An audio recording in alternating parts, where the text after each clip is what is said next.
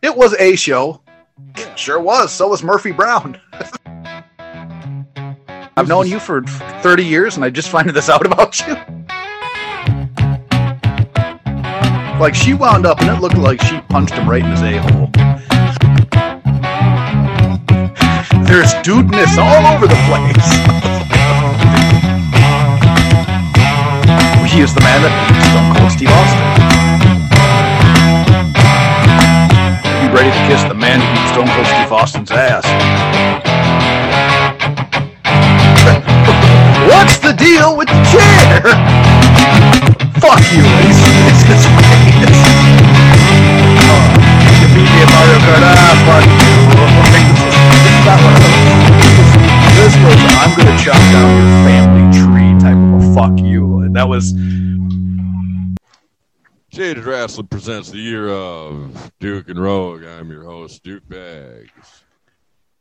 Kevin Rogue. And he's Kevin Rogue. Woohoo!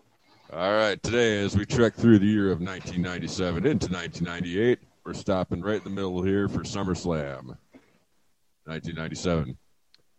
This sucker took place on August 3rd, live from East Rutherford, New Jersey. The Continental Airlines Arena. Bet your ass. So is are Continental Airlines still around? Do they still exist? Probably not. Okay. I didn't know. I thought about that, and I was like, man, we only fly Delta on this Continental Airlines. Maybe I'm missing something. I think the only time I've heard of Continental Airlines is... The Continental Airlines Arena? This arena, right. Yeah. So this thing opens up. We got a band playing the Star Spangled Banner, so that's something. Did they have a band? I thought it was just over the PA. I thought they just somebody hit play. Oh, you don't think it was a live band situation? No, I think they just pumped it. So there you go, everybody. Here's the anthem. You know what to do. Huh. Well, you would think for the biggest party of the summer, McMahon would have splurged a little bit for a band, but I think there was a lot of splurging going on in other areas. So I think this one they kind of held back. A lot of the times though for SummerSlam they do have a performer. From my memory, I guess maybe I'm wrong, but this one no performer. It sounded like it was just right into the old Continental Airlines Arena. Maybe it was the Continental Airlines live band. They're up they got their own, the Continental Airlines Orchestra. All right. So we start off the pay-per-view. We got Pettengill narrating a package about a hypothetical world. Yeah. What would it be like if Bret the Hitman Hart, the fallen hero, wasn't a fallen hero? Right. Well, that's the video package is pretty cool. Like Pettengill's got a great voice for this type of stuff, so I really enjoy like the video package itself. But what was his line? If heroes always remained heroes, and I was like, hey, Bret Hart's still a hero. There's nobody took that title away from him. And they said something about Undertaker enduring all the earthly hells. I don't know if he'd really necessarily went through all the earthly hells quite yet. So it was a captivating video package, but they did during this time especially, I think they did a really great job with those video packages. Yeah, you asked us what would it be like if, the Heartbreak Kid hadn't lost his smile. I mean, he'd still be the champion. Yeah. Actually, no, he would have probably lost the belt. That's probably why he lost his smile in the first place. So, right. I lost my smile. Still some of the silliest. Like even looking back, I lost my smile seems like some of the silliest BS you could ever hear. Yeah, that's true. It's not an acceptable excuse. No. I'm going to call the office and be like, hey, guys, I'm going to take about a month and a half, 2 months off here. I got to go find my smile. You don't think that would slide at work? Not at my office, man. I don't know. Why don't you give it a try tomorrow, see how it goes over? Yeah, I can. I call up the boss, be like, hey, man, over the course of the last 3 years. I've had some great times.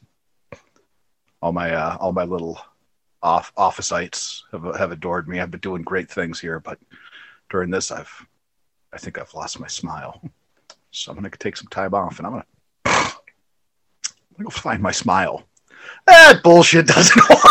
It's not going to be a thing, man. It's not a real life excused absence.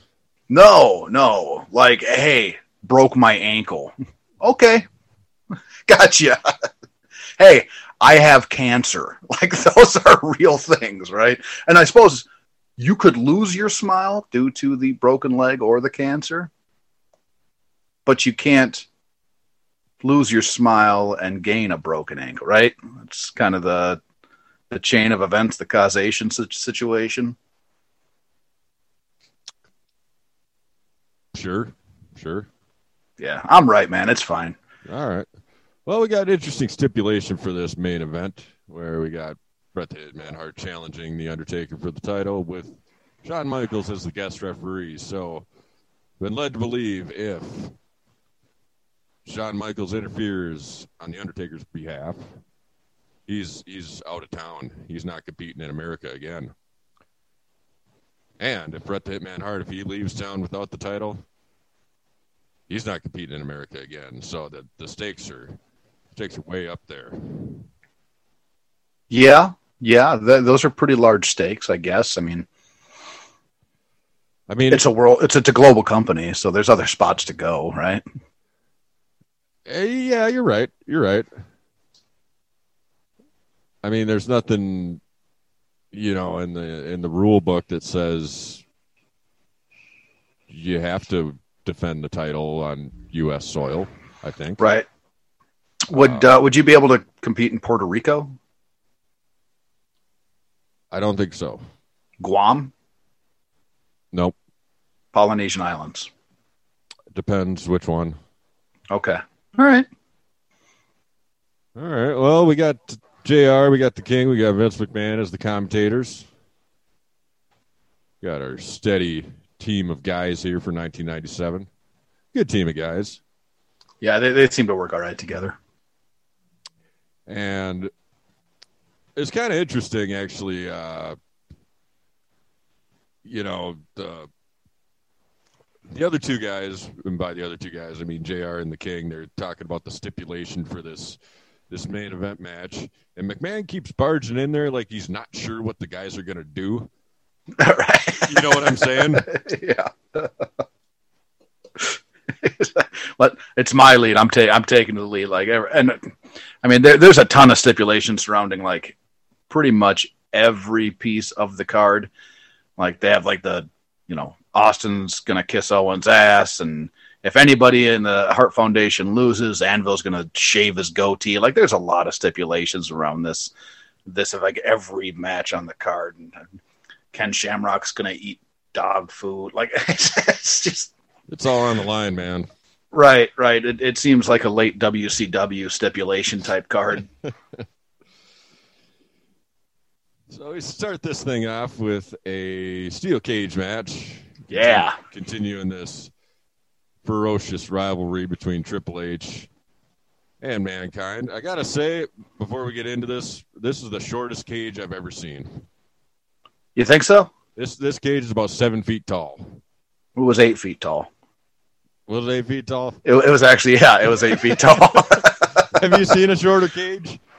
You are right. You could almost like jump over the cage, if you had a real good, high jump game. What are you comparing it though to? Because this is the classic. This is Baby Blue, right? I love this cage. If you're comparing it to like the chain link fence cage that came on later, like the chain link fence cage was taller and it looked taller because they put the metal whatever it is. It seems like they use it for stabilizers on top of the cage. But this is just Baby Blue, right? This is the cage of our childhood, right? Do you like Baby Blue less than the chain link? Are you turning on me? Are you going heel on Baby Blue? You think this is the same one? I think this is. I think it is. You think this is the one and only? I think they probably have more than one, but yeah, I mean, as far as cages go, this is the one and only. Oh, well, I can't recall a cage being this short, but okay, man. But do you not like that cage? Are you a chain link guy? I've known you for 30 years, and I just find this out about you. I like the chain link, man. I'm just used to the cage being a bigger, a bigger thing. Man, this is going to cause a real rift between us. I'm sorry. This is what it took, man. Yeah, I mean, I love the baby blue cage. What do you love about it? I like the look of it. I like the fact that it's when you're watching it, it doesn't feel like you're looking through a fucking fence. Like, I don't feel like I'm looking into a prison yard, right? I like that part about it. It's got a lot less give to it. So when people end up hitting it, it sounds better. Like, it sounds like you're hitting a cage. There's a lot of things I do like about it. I like it more than the fence, man. More than the fence. More than the fence. All right, you heard it here first. Well, we get a flashback to the melee that these two guys had back at Canadian Stampede. Quite the melee they had. The match that wouldn't end is what it was. Yeah, they meleeed all over Calgary. And then we get another flashback where Foley's disguised as a camera guy. Which was horseshit. He had his mask on and everything. You're not gonna be disguised as a cameraman like when you're wearing the Mankind mask. Get out of town. It's like if they dressed up Yokozuna as a cameraman and everybody was like, "Oh, who's that?" That's it. The cameraman's attacked somebody. Oh, it's Yokozuna. No, you have to actually disguise yourself. If you're going in disguise and wearing the mask, kind of ruin that. So right off the bat here, the game darts for the door, and he almost gets out. Yeah. I like this. I like that there's not an official in the cage. I love when the cage match stipulation is through the door or over the top. I think that's the only way cage matches should end. I know that there's some philosophies out there that say it's horrible because you should have to pinfall or submission inside the cage, but it's so much better. It's such a more interesting element because you either beat your opponent lifeless so you can go over the top of the cage or through the door, or as your kind of chicken shit heel, you can do what Triple H did, ring the bell and dart to the door. I think that there's much more you can do within that match, having it be over the top or through the door. Yeah, I gotta agree with you there. I don't like the official in there. But I do like when it opened and Triple H just darts to the door. I thought that was perfect. That was good. That was good. Had he made it out, we would have had a much shorter match. Yeah. But Mick goes on the offense, man. Pretty strong here to start this off. Yeah, he gets the claw in pretty early. Yeah, and when he does get the claw in, China climbs the cage and it looks like a piece of belt around his neck and starts choking him through the cage. Mm-hmm. Yeah, that was pretty good. Like, I liked they found ways to get China involved in the cage match from the outside. Oh, she's all over this thing. A little bit later, Mick tries to get over the top. I think China nails him with the low blow, of course. Was it a low blow? I think it was a low blow. Like, she wound up, and it looked like she punched him right in his a-hole. Like, he was climbing over, and China climbs up, and it was a pretty entertaining spot because I had to pause it because I was laughing so hard because China just wound up, and she punched him right in the asshole. Like, I don't know if you've ever been punched in the asshole before, but for pleasure or otherwise. but it doesn't feel great. Like, I got kneed real hard in the ass one time. Have I ever told you the story? No. Good friend J-Bo. He wound up and kneed me so hard in the a-hole I pissed my pants. Oh. Yeah. Huh. Yeah, so it's a devastating maneuver. Yeah, it definitely is. I mean, that counts as a low blow in my opinion.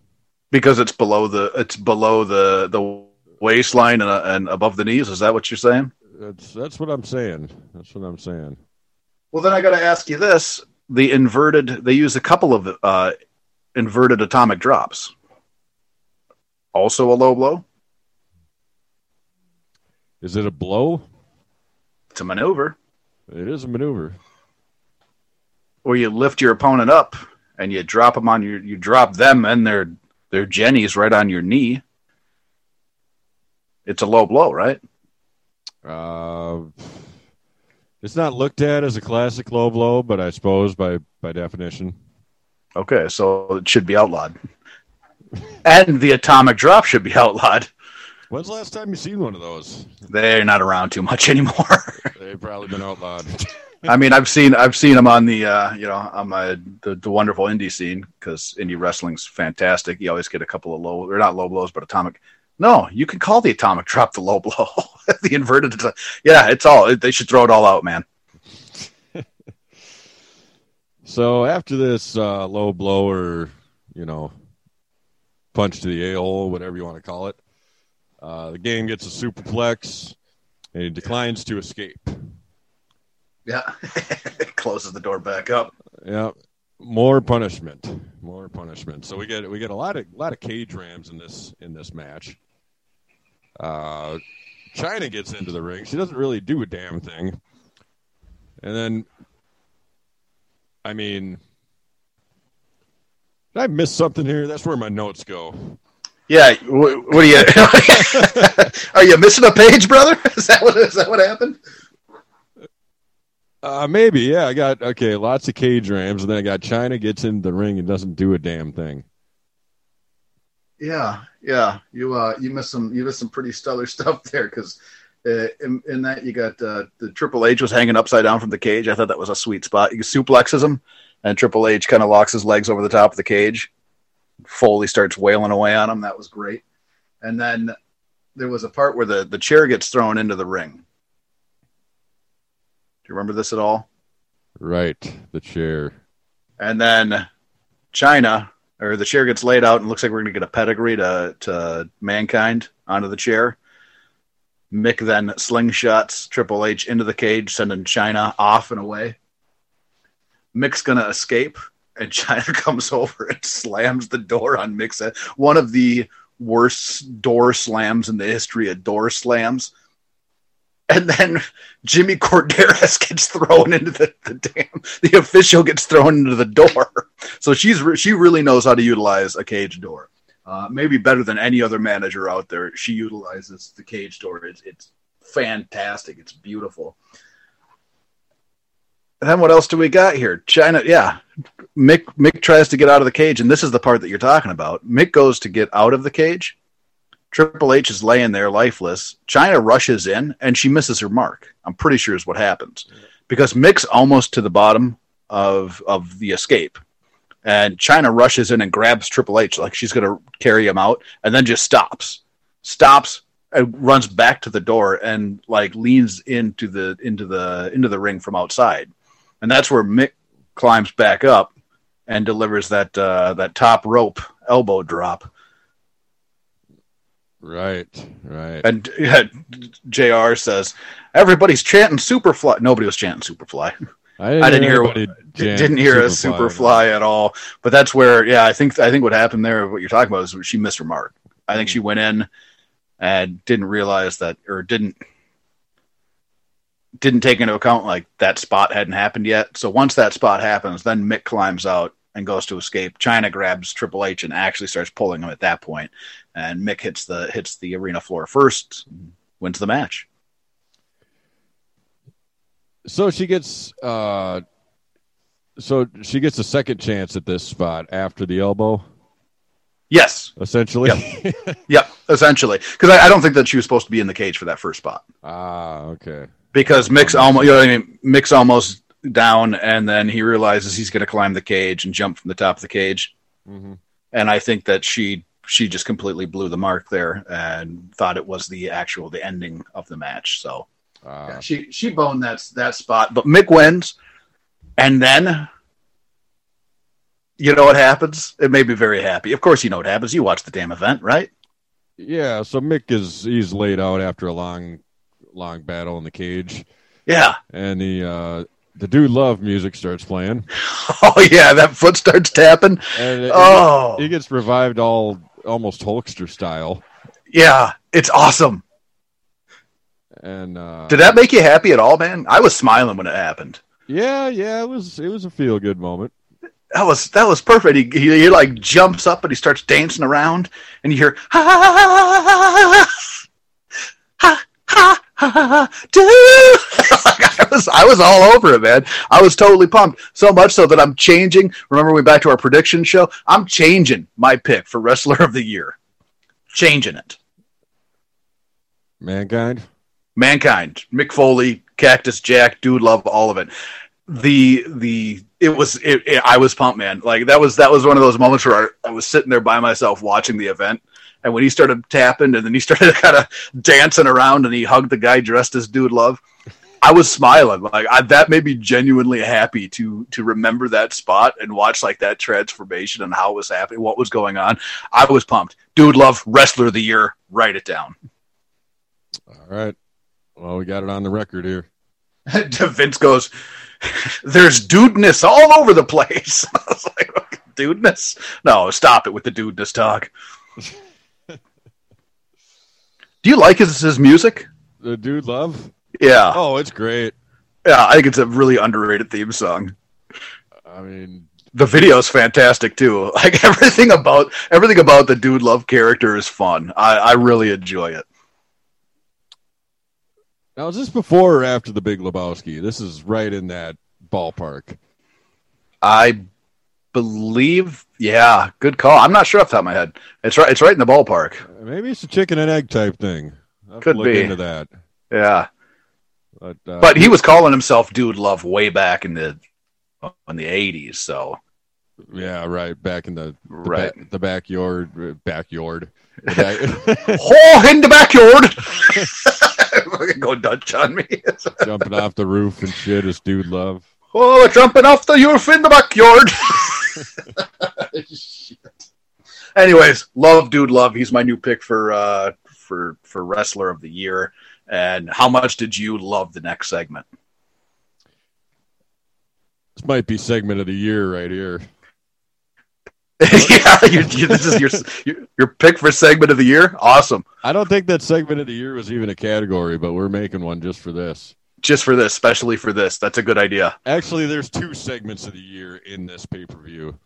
Absolutely is. 2 contenders. After we review both of them, you'll have to let me know which one's your pick. Okay. So first of all, we get Todd Pettengill. He's working overtime today, and Governor Gal of New Jersey, Christy Todd Whitman. Fair enough. What do you know about Christy Todd Whitman? Well, I know she cut the wrestling taxes in the state. She did that, which opened the door for the WWF to come back. What else do you know about her? I know that she's accompanied by the Headbangers. Yep, absolutely. She is accompanied by the Headbangers. What else do you got on Christy Todd Whitman?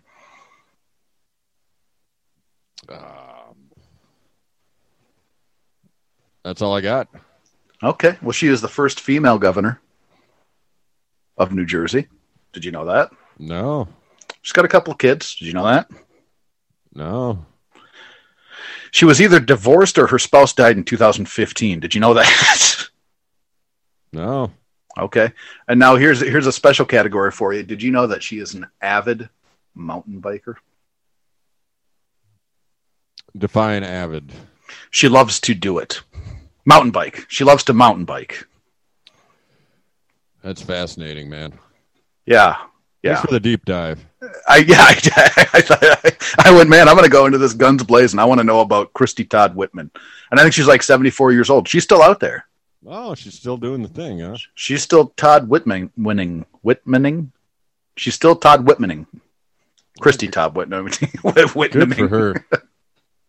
Oh, CTW. So I guess before she came to town, there were taxes on wrestling shows. Well, it was I forget what the exact tax it was, but it was essentially like it's a sporting event type of a tax. Huh. So what they're trying to say is, this isn't like necessarily a sporting event. This is an entertainment event. So they're trying to get into that kind of more that type of a tax where it's more like a theater type of performance, I believe. But because it's always been kind of viewed, wrestling's such a gray area, and they don't want to be like, hey, everybody, it's we already knows this is a show. This isn't it's not the Eagles and the Giants here. They wanted to be under not that sports type of a tax. So Christy Todd Whitman did it. She got rid of it. She got a championship belt for it. And man, this segment was cool.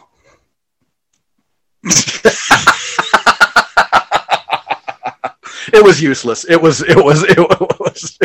ridiculous. I was watching it going, Christy Todd Whitman, huh? Cool. I'm gonna do some research on her because this little situation is it might be a little bit of waste of space. Did she deserve the strap?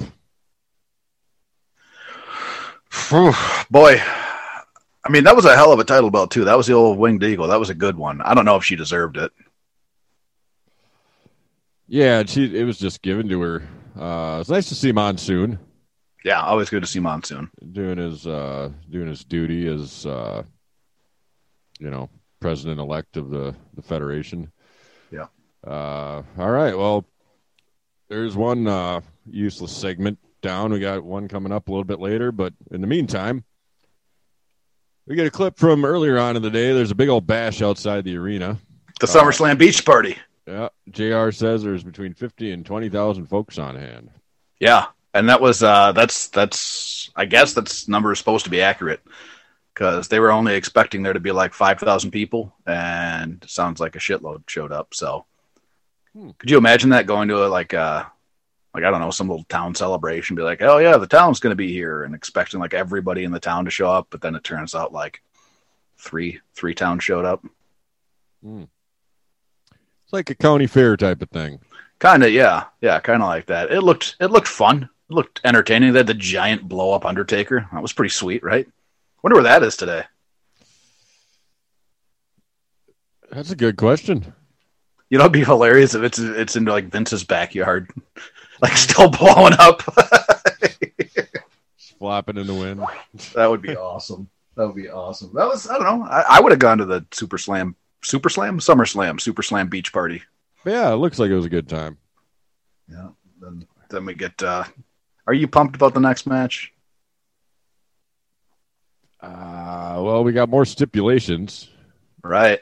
So there's that. We got. I mean, I want to be pumped. Mm-hmm. We got two great competitors. Got Goldust and Marlena against Brian Pillman, and here we have a wife versus wearing a dress stipulation. Yeah. So,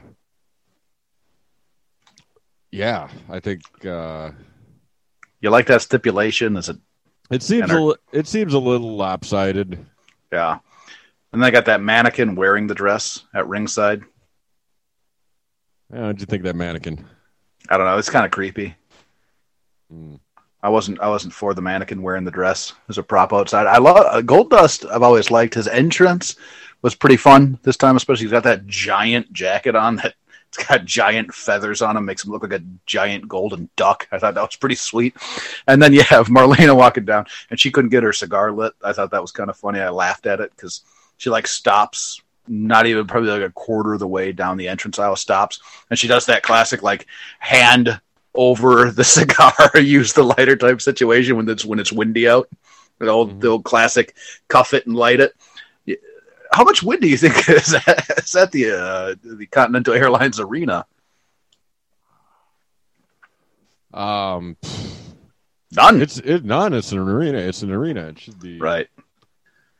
Should be free to light up as you please without worrying about that kind of shit. Really, you should be. Well, you shouldn't be allowed to just light up. I mean, that's. I think there's no smoking signs, but she's a performer, so she gets to light the cigar. Yeah, it's part of the act, man. So the King lets us know the King's never struck a woman in his whole life, not even his own mother. But he would. So that was a decent line. McMahon's talking about Goldust in the past tense. Like this is this is a character that's going by the wayside and he's transforming and what have you type of a deal. I don't know. I mean, Pillman clearly wants some Marlena. Yeah. Can't blame him for that. Can't fault him. What do you think about Pillman? Like, Pillman's entrance music is pretty awesome. I like Pillman's entrance music. I like Pillman's entrance. He really, like that loose cannon character, I thought he played very, very well. It's a shame that the car wreck kind of really ended up limiting anything that he could do in the ring. Like, he can still move around, but it's been said that, like, when he wasn't performing, he was walking out with, like, crutches and stuff because his ankle was like, that was kind of rough. I would like to have seen, Pillman in prime form against Goldust. I think we would have got a better match out of it. Yeah, absolutely. Just what was it? Like right before he was set to debut or something like that, he got into a wreck. Yep. So early on, Goldust plants a kiss on Pillman. Yeah, lip lock. Yeah. Pillman is a maniac. He pulls off this angle, this character great. Yeah, absolutely does. Let's see what else we got. JR is encouraging us to call the hotline throughout this match. Throughout the entire night. Did you ever call the hotline? No, man. I think you've asked me that before. Never did. Never really next time too. Yeah, never really had the urge to either. So what? 1-900-909-9900, or is that the WCW? I think that's the WCW. I think that's Tenay's digits. Gotcha. Got him saved in my phone as Mike Tenay. Don't argue me, man. I'll Tenay right now. This match, it didn't draw me too much.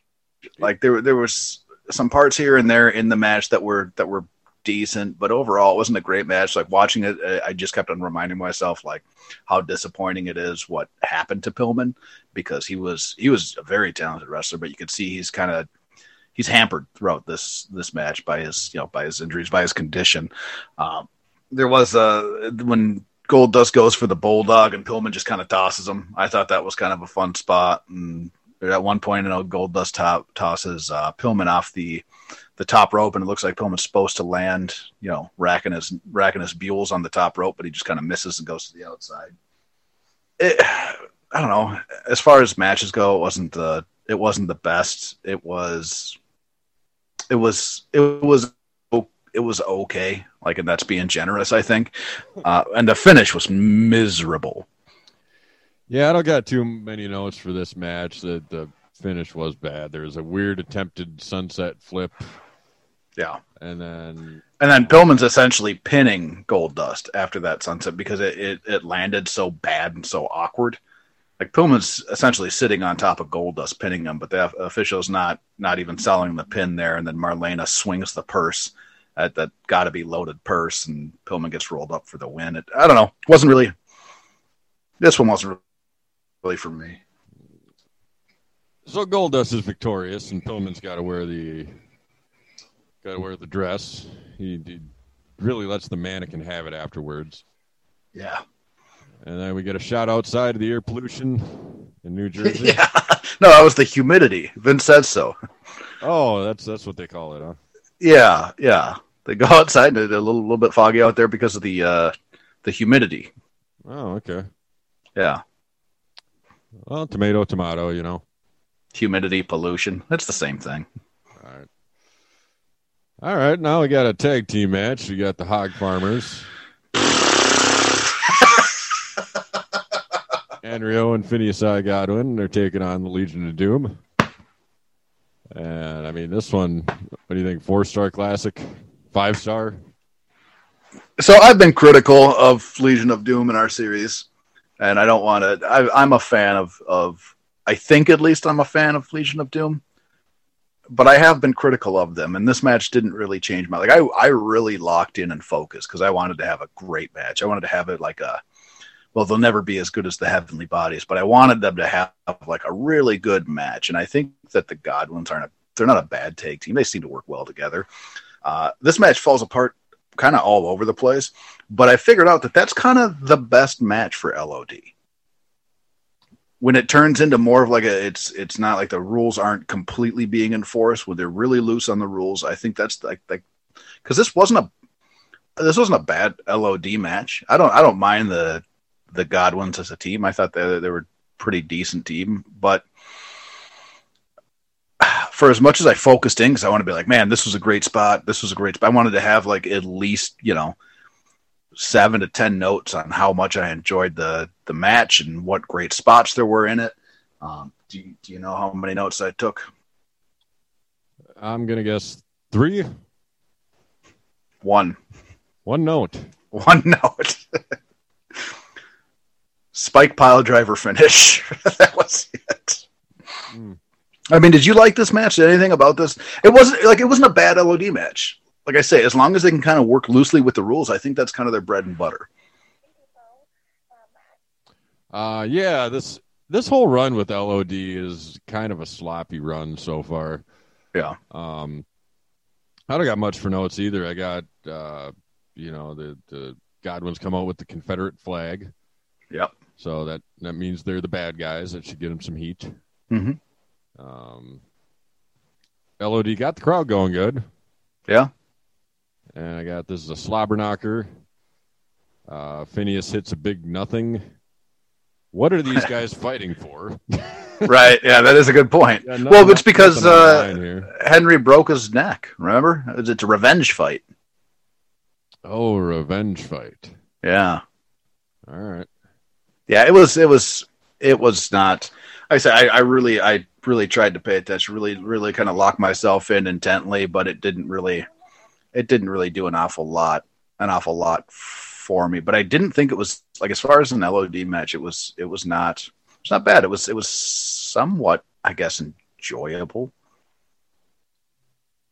Like, there's not a lot to shit on, I guess, is kind of my point in this match. Yeah, it was a slobber knocker, just a kind of wham bam, thank you, man. I did like that they used the spike pile driver instead of the Doomsday for the finish. So the Doomsday, that's how they broke Henry O's neck. So going in and using the spike pile driver instead of the Doomsday, I thought was kind of nice. I mean, they set him up for the Doomsday. Phineas comes in and kind of ruins that, and they set him up for the spike for the win. I don't know. It was okay for what it was. And now we got award-winning segment number 2. Yes. Woo! So I like this segment. Yeah, I am for this segment. Yeah, we got the world famous key picking giveaway. Yeah, unlock the coffin, win $1 million. With Sonny, Todd Pettengill, and Sable. So were you a Sonny guy or you a Sable guy? Do I got to pick one? Yeah, you got to pick one. I said, are you a Sonny guy or a Sable guy? Okay, I'll be a Sonny guy then. Yeah, me too. I am definitely a Sonny guy, and she looks as good as she ever has in this segment. Yeah, there's that. So you want to explain the premise of this thing? There isn't much of a premise to it, but so it's essentially like a kind of like a lottery type situation. I think you had to send in some stuff or send in some information, something like that. Sign up. I don't know what it was, and then you get entered in, and you could possibly be one of the 2 selected to go to the event and be on stage with Sable or Sonny. Pick your key and see if your key wins.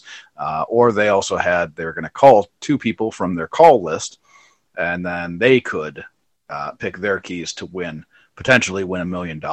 But they had to do it live. There was something with the New Jersey like lottery commission or gaming commission, whatever it is, where they couldn't like have the people called in advance and sit on hold. So they physically had to dial them live right there. And that was a little bit of a situation, obviously. But well, I mean, Not for Todd. You see when Todd got there, he snuck that peek. That was hilarious. Yeah. Sonny's holding the call sheet and she's lowering it, and then Todd's just looking directly at the Knox. I can't fault the man, but that was hilarious. And he kind of looked back at the camera like, "Oh, you did, you caught me." Well, of course we caught you, Todd. You're going to be on camera this entire segment. You're running the segment. You can't just start looking at hooties. You're going to get caught. Again, Yeah. don't blame the man. Yeah, I got a note about Sonny looking real good as well. I mean, Sable and Sonny, that's good. Yeah. All in all, it's outside of Sable and Sonny, this isn't what I'm looking for in my wrestling program. No, it's Yeah. Yeah, you're right. And I thought that. So while the segment was going on, I had a lot of thoughts going through my head. But here's one of them, not regarding Sable or Sonny. So, do you think that it would have been better to have the cage match placed more in the middle of the card? Because they could have used these two segments. They could have sandwiched these two segments around them, the Christy Todd Whitman and the $1 Million Giveaway, to both set up and tear down the cage, and it would have flowed still kind of right through. That seems to make sense to me. Yeah. Okay, good. I thought I was right, and you confirmed it. Nobody wins $1 million. No, if they would have picked key number 3, they would have. Key number 3, and Jerry the King says he would have picked key number 3 because 3 rhymes with key. Right. Sweet call there, Jerry. Sweet call. Yeah. All right, back to the action here. We got the Bulldog and Ken Shamrock for the European title. And like you had mentioned earlier, we got another stipulation where one of these guys is going to have to eat some dog food. Would have been funny if they would have made the stipulation dog shit. Would have made you laugh at least. Yeah, for sure. Like, do you remember the kennel from Hell Match where they had all the dogs outside of the ring, inside of the cage, and they were taking dumps around the ring? I think that was Al Snow and Big Boss Man. Yep. Yeah. That would have been. I don't know. That might be too lowbrow. I'm not sure. But so this match features a few of the worst spots ever put onto tape, I think. You think so? Because my first notice is a praise of a spot. Oh yeah, well, which I didn't think. I didn't think that was going to be a situation where I was going to praise anything in this match. I mean, what spot are we talking about? We get going with the slobber knocker. Shamrock is clearly in the zone. Yeah. What do you got? My first note is about a terrible spot.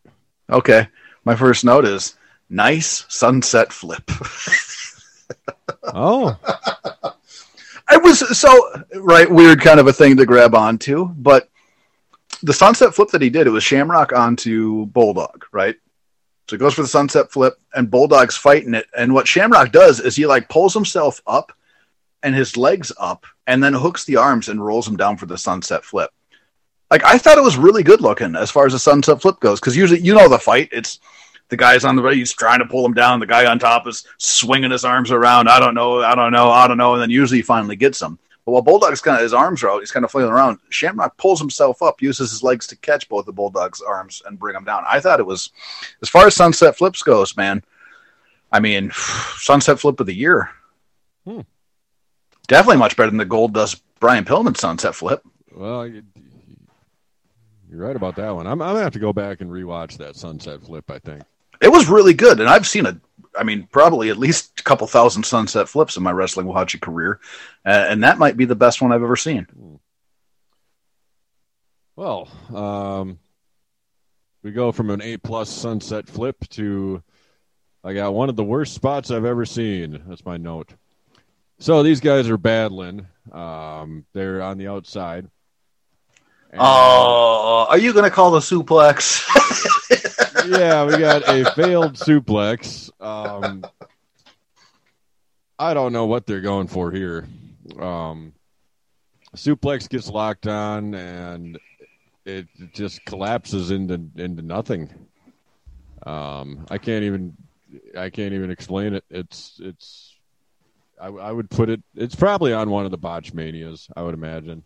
Oh yeah, absolutely is. Um, Before that suplex, we did get a spot where Bulldog kicks Shamrock right in the pills, and I thought that was pretty good. I know you like a good pill shot. Yeah, but there was no DQ. For the pill shot. Right. They were letting the pill shot slide. It seemed like they're kind of opening up the rules a little bit where you could go ahead and kick a guy in the groin. Mm-hmm. I would have done that every match. I mean, yeah, if you're not going to get disqualified. Yeah, I do it repeatedly every match. I do it so much that other wrestlers wouldn't want to be in the ring with me. They'd look at the rundown list and be like, "Oh shit, I'm in the ring with Rogue tonight. Anybody got a spare cuppa?" That's what I'm doing, man. I'm hammering those Jennies. I mean, I'm sure it happened, but I can't think of an occasion off the top of my head where somebody got disqualified for the nut shot. I think it's happened many times, but we just you've seen it enough times where it kind of blends in with the rest of the wrestling you've seen. Because later on in this match, when they're outside, I think it's after the suplex from hell, Bulldog gets Shamrock again right in the nuts. But he gets him. It's more of a Nard's plow maneuver, I think. Yeah, he had a good Nard's plow. Yeah, and then the damn Bulldog takes the dog food and smears it on Shamrock. And he hits him with the can. And that's enough. And that's a disqualification. That's it. Yeah. And then the bullshit really starts. Yeah, if you thought Shamrock was in the zone beforehand. I mean, now he has snapped. I don't like that, man. Like, it seems like the crowd really liked when he lost his shit and started throwing officials everywhere. It's like he gets, the DQ happens, obviously, and then all of a sudden Shamrock just loses control, chokes out Bulldog. It takes, I didn't count, but it was probably I'm guessing in the neighborhood of 7 officials, including Pat Patterson, to come down there and finally release the hold. But while they're doing that, they keep on yelling to ring the bell. Did you notice that? Like the one official kind of hard side cam, he just kept on going back in, yelling to release the hold. Then he'd turn around and say, "Ring the bell, ring the bell." And then he'd go back in. You got to release the hold. Turns around, ring the bell, ring the bell. The bell isn't going to do anything, right? No, this is a spot we've seen a couple of times in this series so far. Let's send everybody out from the back, and maybe they can negotiate with the crazy guy to let go of the hold. They don't do anything. It's like they're having an intervention, basically. It kind of is, but you got to make sure to keep ringing the bell. Right, because he's going to respond to that. Right. The bell's gonna be the ticket, and it's like, man, they've been ringing the bell the entire time. The bell doesn't do anything. I just don't. I don't understand what the philosophy is of make sure to keep ringing the bell.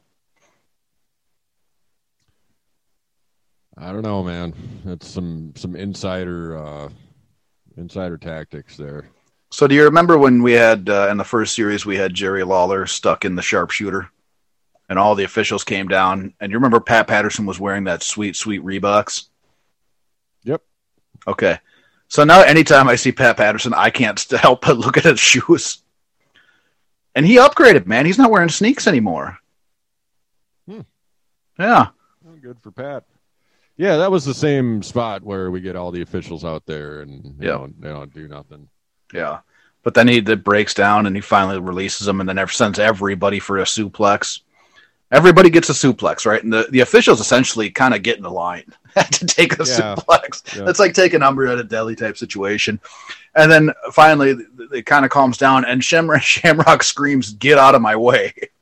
When at this point, there's nobody in front of him, right? He just screams, "Get out of my way." I became less of a Shamrock guy. Like the sunset flip, I thought, boy, you know what? He might change my mind.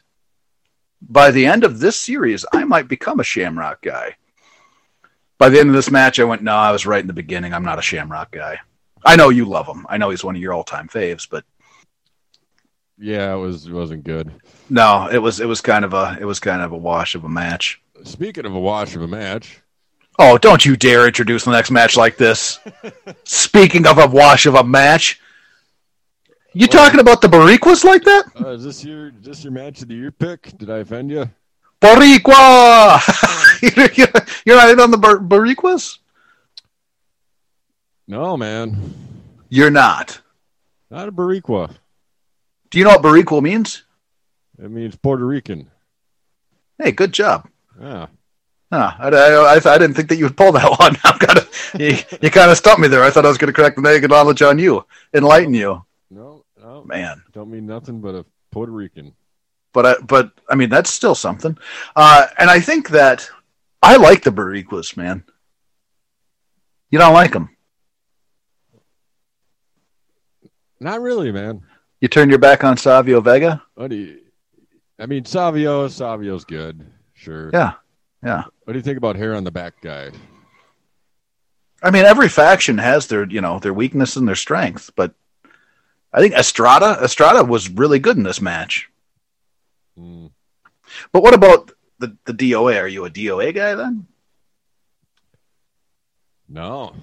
Okay. So this match was, you might as well just sat there and started punching yourself in the nuts. I mean, I'll have to go through the match here. Maybe there's some good spots. Maybe I'll surprise myself. The motorcycle entrance, that's lame, right? We can agree on that. Well, they're a bunch of tough guys. This has to be established. Right, but riding motorcycles down to the ring, like that's, I don't know. I've never liked that. I've never been into the motorcycle riding to the ring. Oh, so here we go. This match gets going after the DOA comes out with the motorcycles.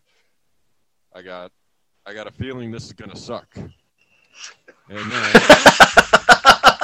I got the beginning is not as terrible as I expected. See? Boricua. So yeah, Savio hits that cool crescent kick thing where he nails him in the corner and then he goes to the outside. Right. Big fan of that. Well, there is so Chains, right, out of all the members of DOA, Chains might be the one that I'm kind of okay with. He seems pretty decent. He had the multiple elbow drops. Those were pretty good looking elbow drops. The Estrada had a lot of work, especially in the beginning of this match.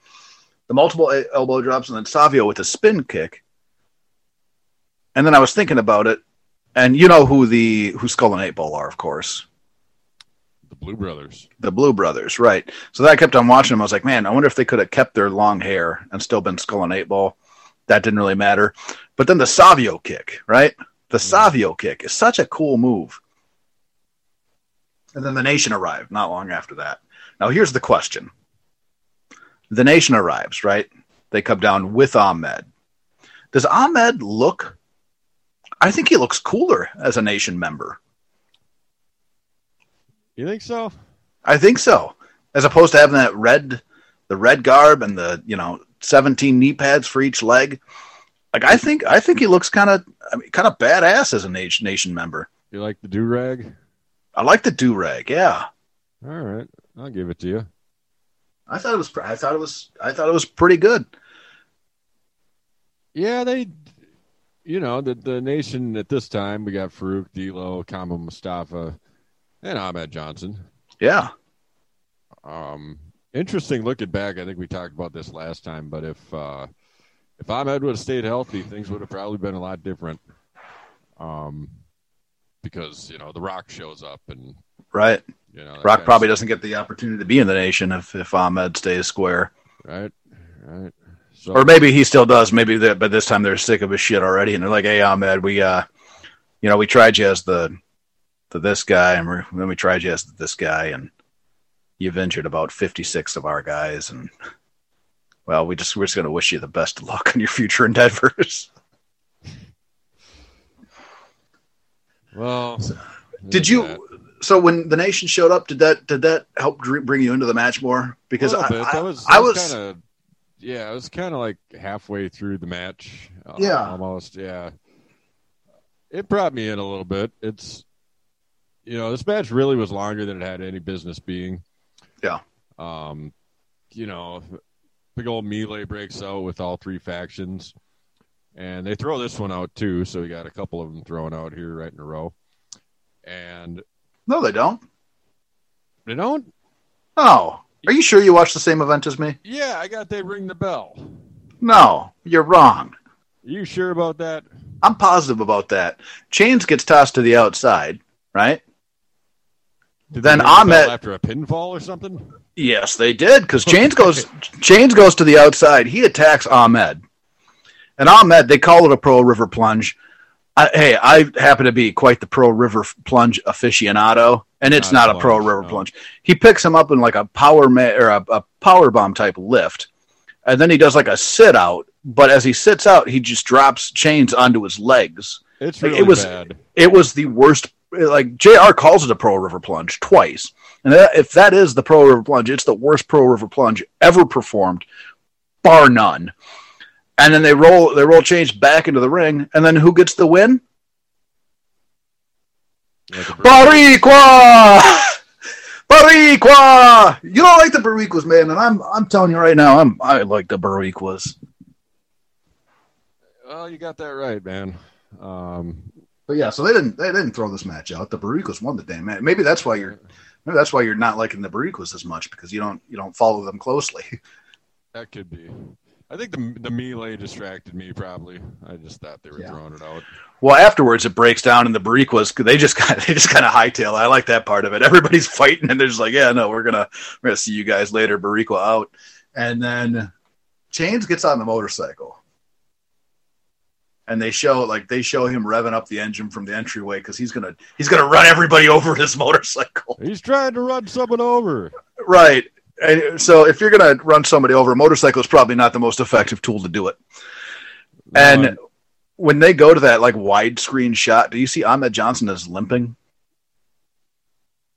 No. Yeah, he's got a pretty deadly limp going on. And then Crusher starts, hits the gas and goes down and nobody jumps out of the way because everybody's already on either side of the barricade.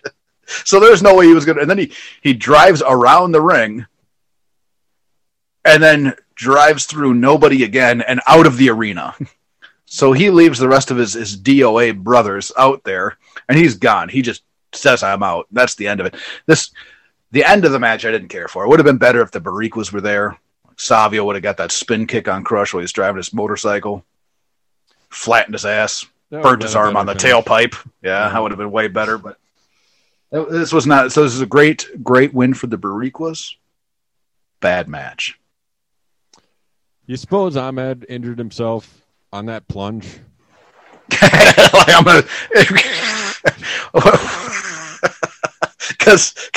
first of all, I don't know if we could call it. It was not a Pearl River plunge. I don't think he knew what he was doing. I think he grabbed him and he was like, "All right, I pulled the matting up. What I'll do is I'll pile drive him on him." And then he's like, "No, I won't pile drive him. I'll power bomb him." And then he's like, "No, I won't power. New move. Sit out power bomb where I drop the guy on my own legs." That had to be what injured him that time. It was pretty ugly, man. Yeah. Ending.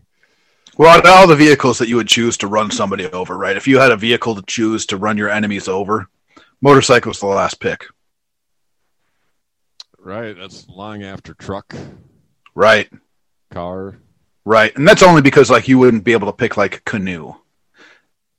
Yeah. Go-kart. I think I'd rather try and run somebody over with a go-kart than a motorbike. Same here. Yeah, it's a bad selection. But again, it's a great win for the Boricuas. Okay, I'll give that to the Boricuas. So now on to what you picked is your worst match in the history of matches, I think, in the prediction show. That's what you called it? I'd anticipated that. Worst match and best finish, I think, is what you said. Maybe it was the other way around. I don't know. But yeah, here we got Owen Hart. Here's the man who beat Stone Cold Steve Austin. He was the man, and he says it multiple times. Because he was the man that beat Stone Cold Steve Austin. He is the man that beat Stone Cold Steve Austin. He was the man that beat Stone Cold Steve Austin. He is the man that beat Stone Cold Steve Austin. And he could do it again. Well, at one point, he was the man that beat Stone Cold Steve Austin. He's the one who pinned his shoulders to the mat. Meaning he's the man that beat Stone Cold Steve Austin. Well, one thing's for sure, he is the man that beat Stone Cold Steve Austin.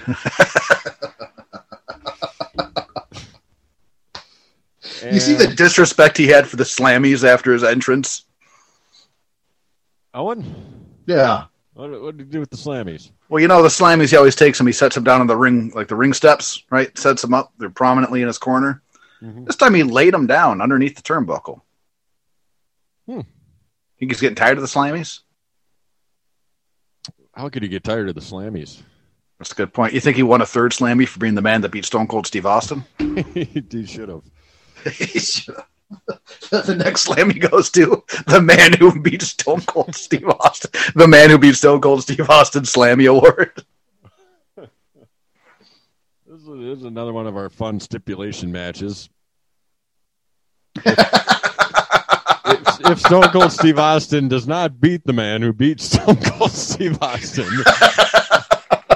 he's got to kiss the man who beat Stone Cold Steve Austin's ass. I just got the old Ted Nugent song stuck in my head there real quick. Kiss my ass. Oh, yeah.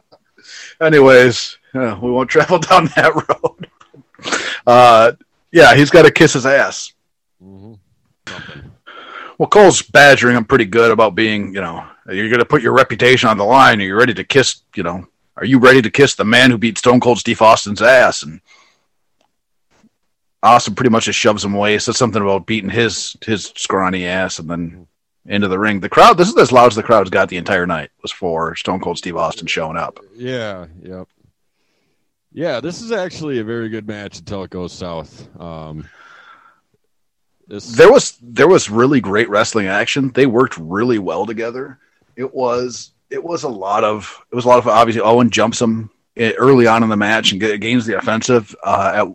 There is a point in the match where I think Owen slips out of, I forget what move it was, but Owen slips out of it and turns around. I love when he celebrates like the smallest things. It makes me laugh so hard. And this was another one of those small things that he accomplishes.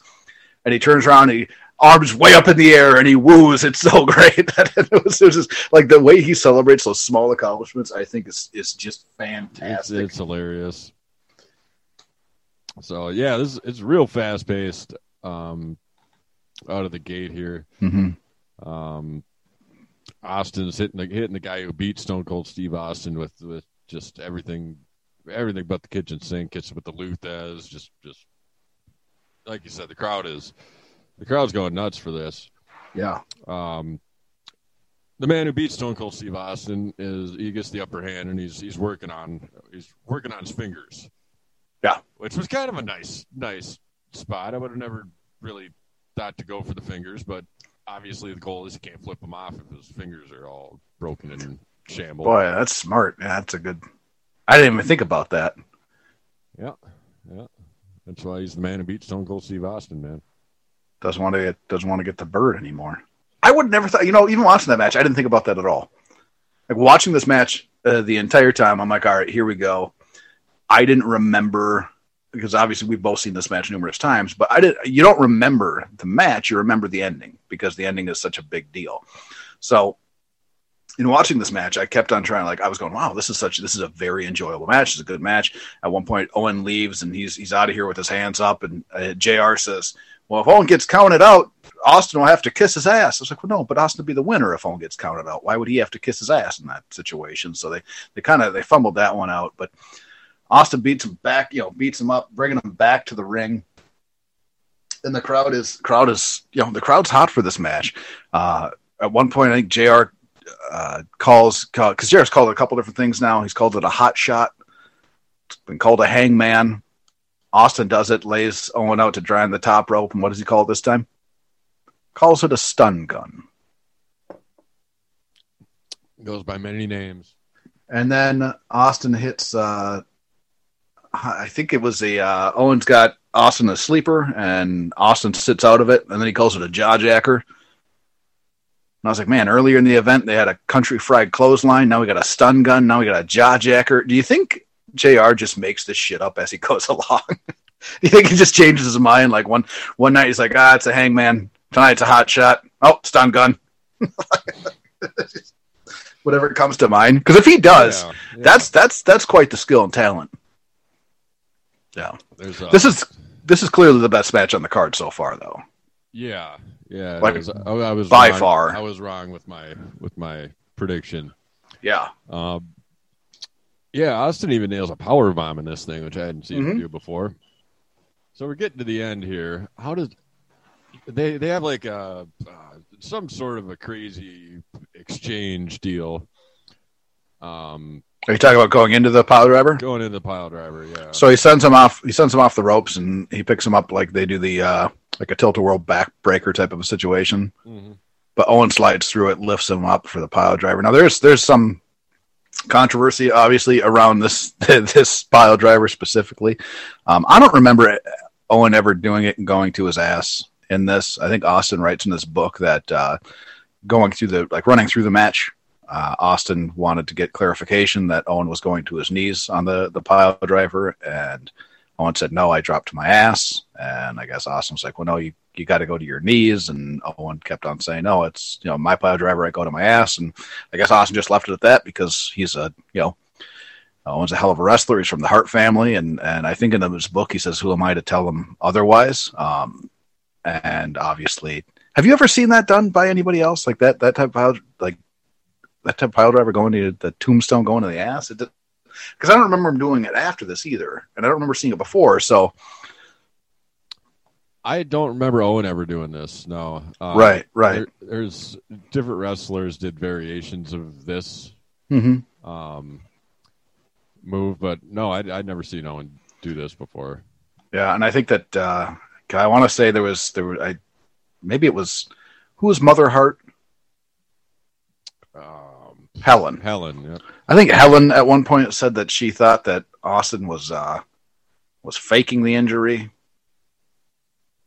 Like there's a lot of like, if you do a deep dive and start looking into like all the stuff surrounding this, it's a lot of controversy. Obviously, Owen breaks Austin's neck. Austin said that Owen never once checked on him when he was in the hospital, never checked, and that's just kind of that's the right thing to do if you break somebody's neck, is to say, hey, how you doing, man?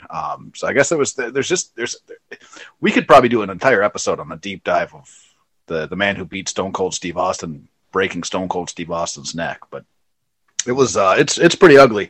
It's pretty dark around there, especially when you take into consideration that like Mother Hart is saying, no, my baby boy wouldn't break Stone Cold Steve Austin's neck. He's a safe wrestler.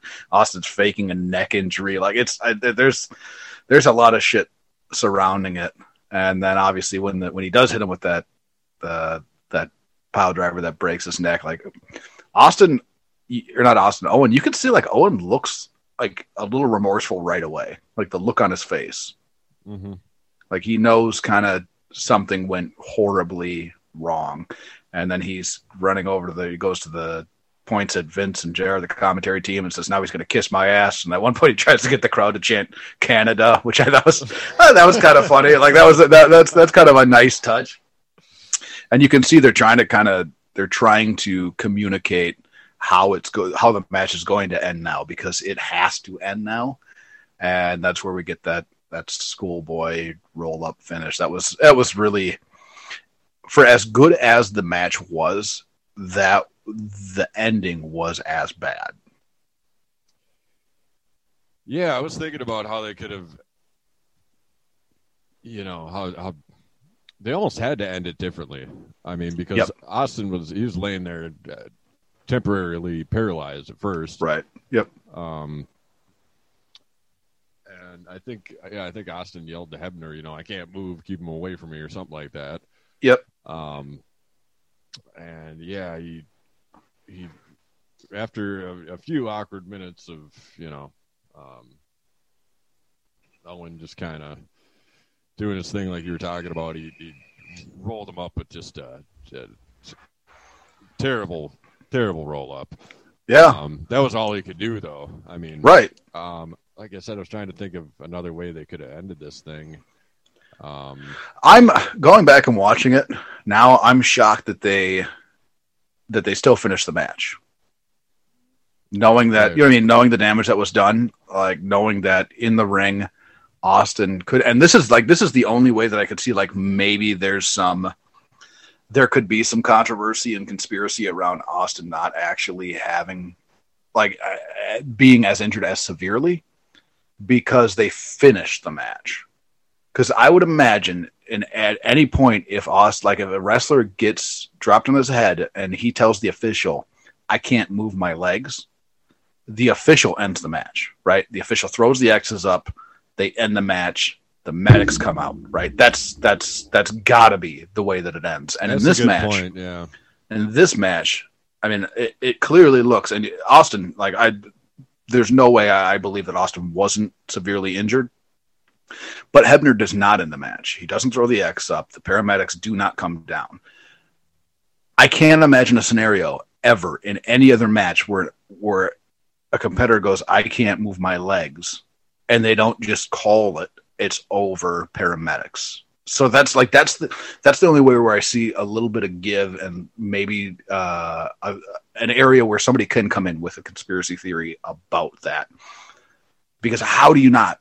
You know what I mean? Like, how do you not? If a guy's paralyzed in the ring, he can't move his legs. How are you not only going to not end the match, but also have him go over? And we have a new Intercontinental Champion, and probably the least, or the most anticlimactic, championship win of all time. How long is Austin out? Do you remember? Because what's the next event? Is it Ground Zero? Ground Zero, yeah. And he's on the poster for Ground Zero, isn't he? I don't recall. And there's no way you're going to have a broken neck and come back next month. That doesn't make any sense. I'm pretty sure he's on the poster for Ground Zero. I could be wrong. Huh. Yeah, I'll have to look into that. I do remember that he was, he was out for, far less than you would have expected him to be out for. But this could have been the time too when he was, he kind of took a break from the in-ring stuff to right, just kind of build this character, But and he builds up a lot more of his character, like doing the at-home vignettes and stuff like that. Like it was pretty. He did a lot of great work for somebody that wasn't in the ring. They played a lot. They did a lot of build up in his character while he's away. So he is in fact on the poster for Ground Zero. He is. He doesn't compete though. He does not. He's actually the only wrestler on the poster. And you're right. He does not compete in Ground Zero. So he's. I mean, like I say, I'm not going to do a deep dive right now to remember when exactly it is that he came back, but. Yeah, that's a memorable moment for sure. Will always be a memorable moment, especially with all the current controversy surrounding it. But Austin's a champ. Austin is the champ. All right, that brings us to our main event. Okay, so Austin is back in December, and this happened in August. Yeah. So. Huh. Quick. 4 months? 4-month turnaround. For a broken neck. Mm-hmm. All right. I mean, maybe. I don't know. I've never had a broken neck. Well, he's a tough guy. So, this next match. Do you have strong feelings about it? I mean, it was a good match. Bret Hart comes out. Love Bret Hart. Big fan of Bret Hart. He does the whole thing with this is for all my fans around the world, except for in America type of a gimmick. Bret Hart made a lot of wrestlers, right? He put over a ton of people, building them up into stars, right? That's a fair thing to say, I think. Yeah, that's fair. Okay. Because you could probably argue that he made, Austin. He made Austin Sure a helped. star. Yep. Yep. Yep. Owen, he really put Owen. His feud with Owen brought Owen up big time, Mm-hmm. right? Because prior to that, what was he? He was in high energy with Coco Beware, right? Yep. Okay. British Bulldog. Yep. That's Diesel? That's really the only memorable match that the Bulldog had, and he was around Right. for 20 years. Right. Diesel. You could make the argument that he definitely made Diesel. I mean, Backlund dropped the strap to Diesel, but I mean, as far as an in-ring competitor really pushing Diesel to the to stars, maybe would have been Bret Hart. Right? Mm-hmm. So I mean, Bret Hart made a lot of people better and bigger stars. We can agree on that.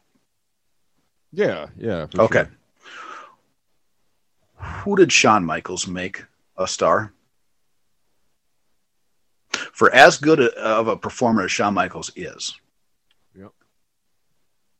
I can't think of anybody that he elevated into stardom. He always worked with people that were already established. Worked with people that were already, upper mid-card or main event talent. Undertaker, he's had the title since Mania. It's his second run with the gold. Hitman is looking to become the second guy to get the title 5 times. And Yeah. Actually, I think he's the only guy that, besides Hogan, to have won the thing more than like twice at this point. Wow. So it's not like these days when, Cena's got 18 title reigns and Orton's got 25 and whatnot. Right. Better times back then, man. Late. Yeah. You got a lot of what do you says? What do you say, Taker? What do you say? What do you say, Brett? The only thing, so remember when Piper officiated WrestleMania 10? Yep.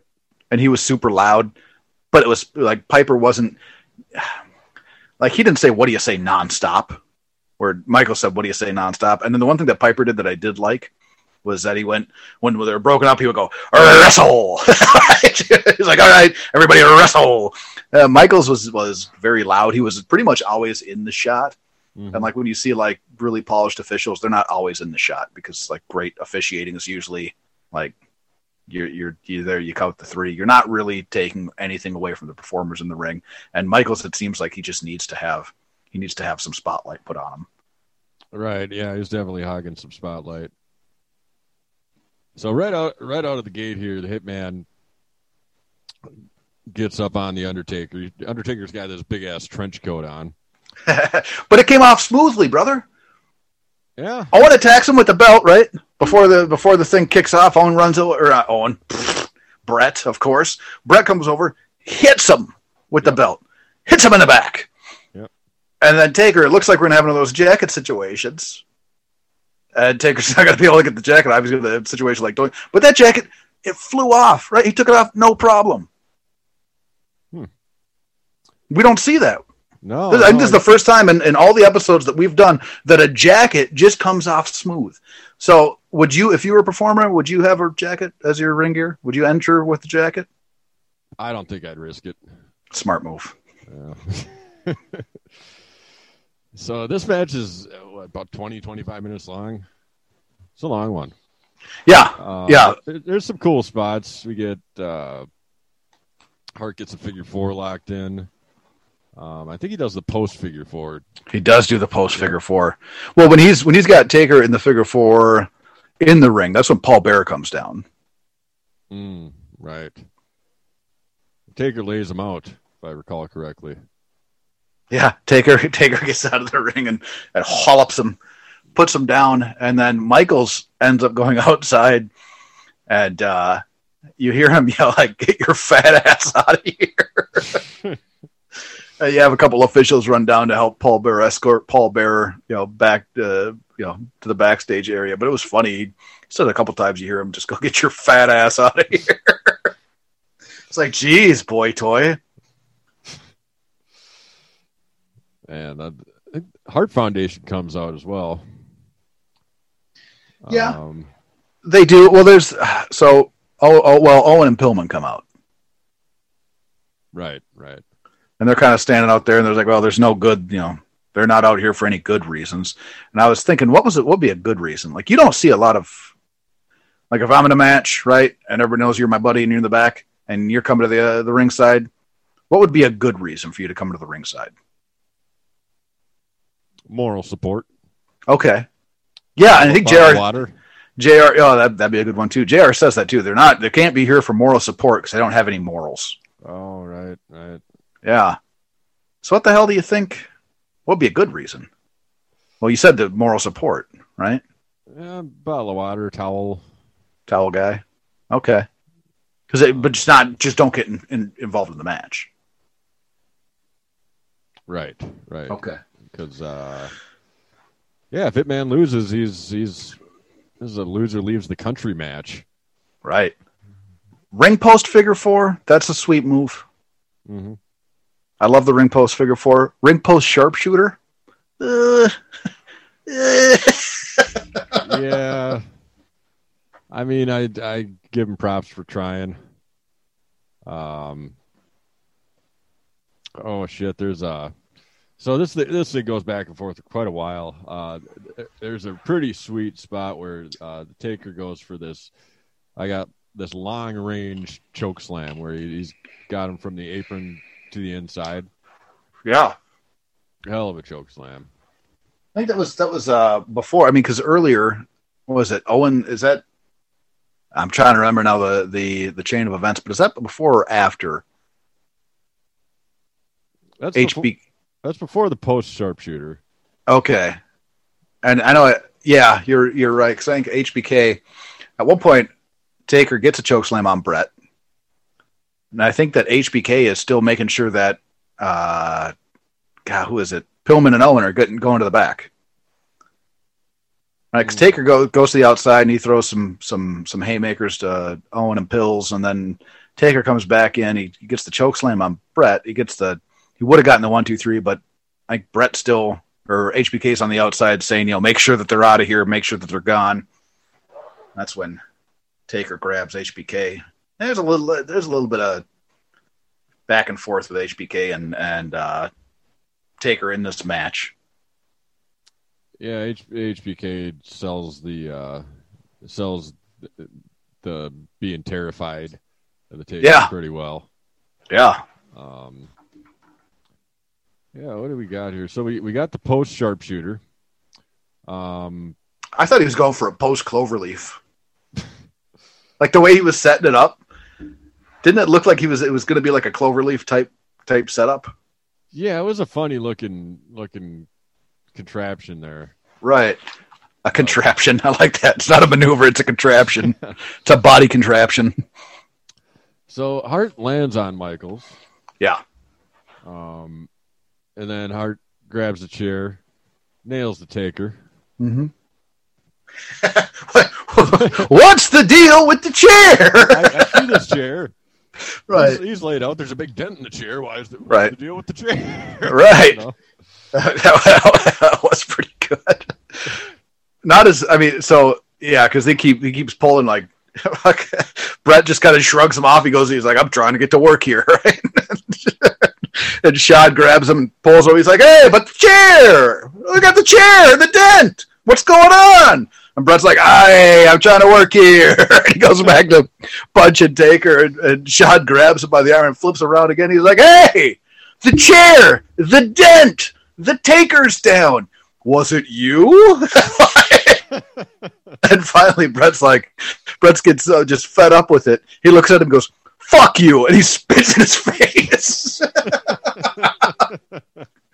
It was like that part of the match. The Taker and Brett worked a really good match together. I could have gone with a little bit fewer outside incidents, like with Paul coming down and the Hart Foundation coming out. But that exchange for the end of the match was phenomenal. Just what's with the chair? And Brett, I'm trying to work here. What's with the chair? Fuck you. Spits his face. And as soon as the spit hits, he lines up and he hits Taker perfectly. Like that, the sequence of events at the end ran so smooth and so well. It was fantastic. Now, it has been said that Brett was supposed to spit on Sean's chest. And I think that we can both see that that spit is right in the face of Shawn Michaels. Yeah. Yeah, and he delivered that line. He delivered that "fuck you." There was some venom in that "fuck you." That wasn't like a friendly "fuck you, man." That was "fuck you." You know what I mean? Like that was there was some rage and some passion behind that. Like you see people hanging around like, "Oh, you beat me at Mario Kart. Fuck you." Like this is not one of those. This was I'm gonna chop down your family tree type of a fuck you. And that was, whew, boy, it made me feel a little uneasy. So overall, this event, what do you think? Best one we've seen so far this year? This series? It's not the best. It's not the worst. Okay. So it's somewhere in the middle. A lot of these shows are lackluster. They could be better. Yeah. With the exception of like maybe the Stampede, because Stampede was phenomenal. Yeah. There's only like 4 or 5 matches, but they were all good. So. Yep. Stampede is still probably the best one that we've seen so far this series. The Owen and Austin were having a lights out match. They were a really good match, and it's disappointing that it ended the way it did. I think Brett and Taker had a fantastic match. There was some filler in that match, but the ending of it was perfect. Mm-hmm. Bariquas, I mean, what can we say that hasn't already been said about how great the Bariquas are? All right. Man. I think that kind of wraps us up for today's chapter, SummerSlam 1997. Hope you enjoyed listening to our takes on this show. It was a show. It wasn't the worst. It wasn't the best. You know? Isn't that a way to say? Hey, it was a show. It sure was. So was Murphy Brown.